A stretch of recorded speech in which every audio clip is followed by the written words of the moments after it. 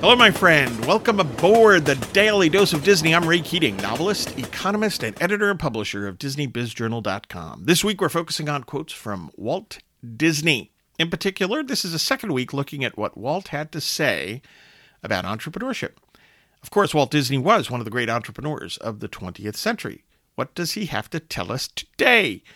Quote, "A man should never neglect his family for business," close quote. Now, as noted, Walt was one of the great entrepreneurs of the 20th century. At the same time, he truly was a family man. And that might be one of Walt's most powerful lessons. Starting up and operating a business is definitely not a 9-to-5 undertaking. And it touches on all aspects of life, including your family. And unfortunately, too many entrepreneurs wind up neglecting that family for their business. While it won't necessarily be easy, it's not an either-or decision. One can be an entrepreneur, a successful entrepreneur, and not sacrifice one's family. See Walt Disney.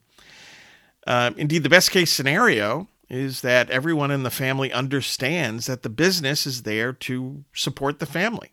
For good measure, most people talk about choosing entrepreneurship to gain greater freedom. Well, perhaps part of that freedom could be invested in and with one's family.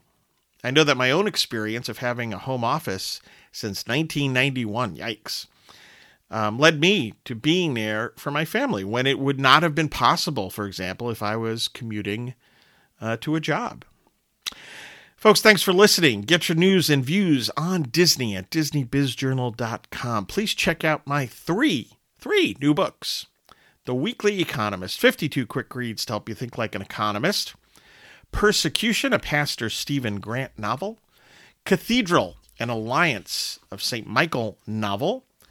These and all of my other Pastor Stephen Grant thrillers and mysteries, by the way, there are 15 others, are available at Amazon.com. Signed books over at RayKeatingOnline.com. You know what?